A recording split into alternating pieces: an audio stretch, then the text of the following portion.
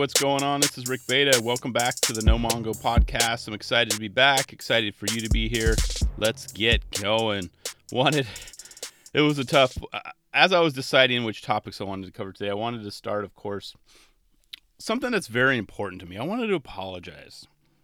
I wanted to apologize to namely Jonah Hill. The guy will probably never hear this. I just wanted to get it off my chest, only because I have not seen the mid-90s movie yet. Yeah, just had to get that out there. Have you seen it? I'm sure most of you have. If you don't know what I'm talking about, he is a writer-director, Jonah Hill, and he's also, big fan of skateboarding. He's skateboarded in the past. I think he still actually skates. He does some judo and stuff like that. But he wrote a movie called Mid-90s, and it's about, as it says in the title, about mid-90s, namely in skateboarding, which that's my hot spot. I was knee-deep in the 90s, baggy pants, small wheels, all that crazy crap that we all survived that lived through that era. But it was actually a pretty transitional period, too. So I'm excited to see the movie. Don't get me wrong. It's not that I don't want to see it. I just haven't yet. My bandwidth for movies every week is tough, and usually if we're going to see a movie, we take the kids and we go see a kids movie, stuff like that. I end up watching stuff on Netflix or whatever else. But this, I promise, Jonah, I'm going to see it soon. Actually, you know what? I'm probably going to buy it. I know I'll like it. It's going to be awesome. But as I mentioned, Jonah probably will never hear this, so I'm off the hook, which is cool. I just personally, hand on chest, wanted to get it off. So, I went to film school. I know how difficult it is to make movies, how tough it is to make a good movie, and how impossible it is to make almost an excellent movie these days. So I hear you, man. But Jonah, I'm glad you're getting a lot of recognition for it, a lot of accolades. I'm going to see it. I promise it. But as I was talking about, of course, another movie that I've seen a million times, which you haven't seen, if you haven't seen it yet, I should say, Thrashin'. That is like, I'm holding my hand up here, right? You can't see it. That, to me, is the best skateboarding movie out there. There's some other ones, Gleaming the Cube. Grind is another good one, if you haven't seen. Grind, actually, Tom Green plays a good cameo in that, and I always crack up when he's one of the skateboard employees at Skate Shop. So you got to see it if you haven't seen Grind. But namely, Thrashin', go buy it. You can probably watch it on YouTube as well. But that, to me, it's so bad, but it's so good. So many cheesy lines, so many cheesy moments, but it's so good. It captures skateboarding in the 80s, and it was just cool to watch. And the stunt doubles, they actually pull it off pretty well. Like, what my biggest pet peeve, like I mentioned, I went to film school as well, so I view movies a little bit differently. I'm not as picky as I used to be, but when you have a skater, say an actor, maybe he's regular foot, and then you cut, he's doing a trick, he's goofy footed, or he's spinning around doing a McTwist, and he's got a beard on all of a sudden. Stuff like that, it just gets kind of cheesy. But I noticed that with Grind, but Thrashin' pulls it off pretty well. They got a lot of the Powell crew as far as the extras, and I'm blanking on his name, of course, right now, but the guy who played Corey Webster, it'll come to me, of course, as soon as I stop recording. He's actually gone on to do some pretty good things. So you forget that Brolin, James Brolin, I think. I'll confirm it. You guys will let me know if I'm wrong too. But he's ripped now, by the way. But he was Corey Webster, the main character. And I know I'm rambling about this movie. You probably guys haven't even seen or heard of, but go check it out. It's so bad. It's so good. But as I mentioned at the top, I do want to apologize to Jonah Hill. I have not seen your movie yet, and I'm going to fix that very soon. I promise. I was thinking, too, as I was mentioning the movies that I have or have not seen, Street Dreams is one of them as well. Now, I know Rob Dyrdek, usually anything he touches, the guy, he can turn into gold. I think he was just a writer in this movie. He wasn't an actual producer. Maybe he was a producer, but I only got like 6 minutes into that movie and I bailed. I jumped out. I jumped ship. I'm like, I'm just not feeling it, Rob. You're awesome at what you do, all your empire that you're growing. But I think even Rob maybe figured out how difficult it is to make movies, let alone a good movie. It's not easy. You have to start, of course, the script, right? You got to have a solid script. If you don't have a solid script, screenplay, it's going to be an uphill battle from there.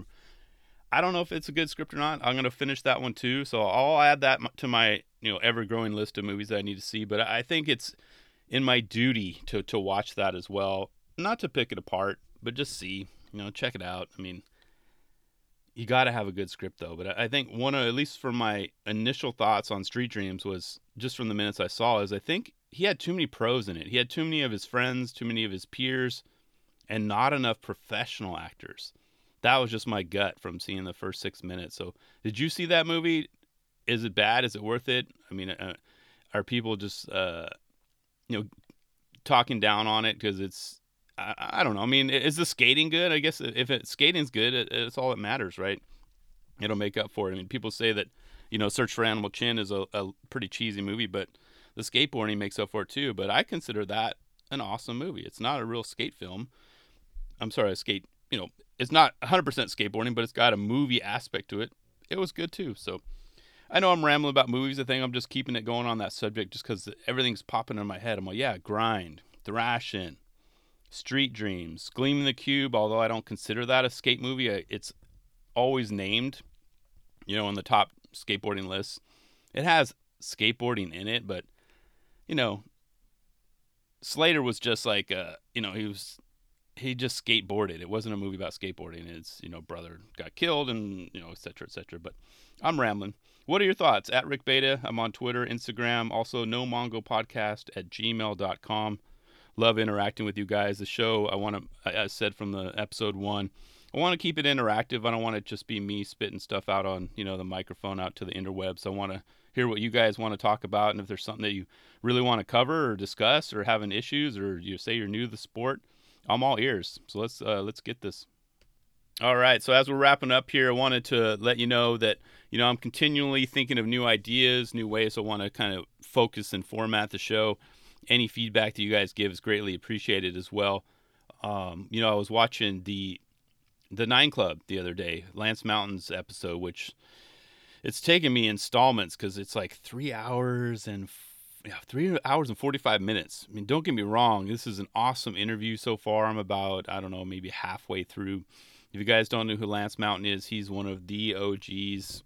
He's been riding since the 70s, right? So he's been pro for a long, long time. Powell Peralta, the firm. He's got Nike shoes still. But great interview with Lance Mountain.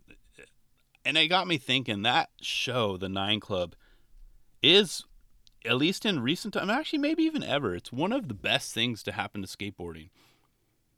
And I mention that because anyone, say the old school guys like myself, or anyone that's been around the game for a while, they can revisit a lot of these great memories, right? So Lance Mountain's bringing up all these cool things. Oh yeah, I forgot about that. I forgot about that too. And just to hear his journey and how he got to where he is, and how he's been in the industry so long, and he's seen it up and down and almost die multiple times too. But it's also cool for new riders. So anyone that's new, they don't have to go back and watch all of these videos and all of this footage and all this stuff to kind of get up to speed with skateboarding. The Nine Club does an awesome job at bringing it to us. Chris Roberts is an awesome host too. I mean, I love his casual style, his funny, his humor, his demeanor. I mean, the whole crew, very, very good. So if you don't know what Nine Club is, it's a podcast / video class. It's more, you watch it on YouTube, and it's awesome. So I got to give a huge shout out to the Nine Club. They actually were a huge inspiration to me launching my own podcast. And, I probably will never be a Nine Club status, show, but it's inspiration like that, thank you for creating that show, basically, is what I'm telling the guys. And if you don't know the show, go check it out. I'm watching the Lance Mountain episode, and there's so many good ones I watch. And I kind of pick them at random. I don't watch them in order. Nigel Houston, I saw that one. Mark Johnson. What are some of the ones I've been watching recently? At least those ones are the ones more recently, but it's a lot of good stuff. So if you're new to the sport, you're an old school guy, you're probably already aware of that show. But Nine Club, giving a huge shout out to you guys. Thanks for being there. Thanks for being in the skateboarding industry and just giving a huge, awesome platform for people to experience the sport on another level. So that's all I got for today, guys. At Rick Beta, RickBata. Hit me up on Twitter, Instagram, No Mongo podcast@gmail.com.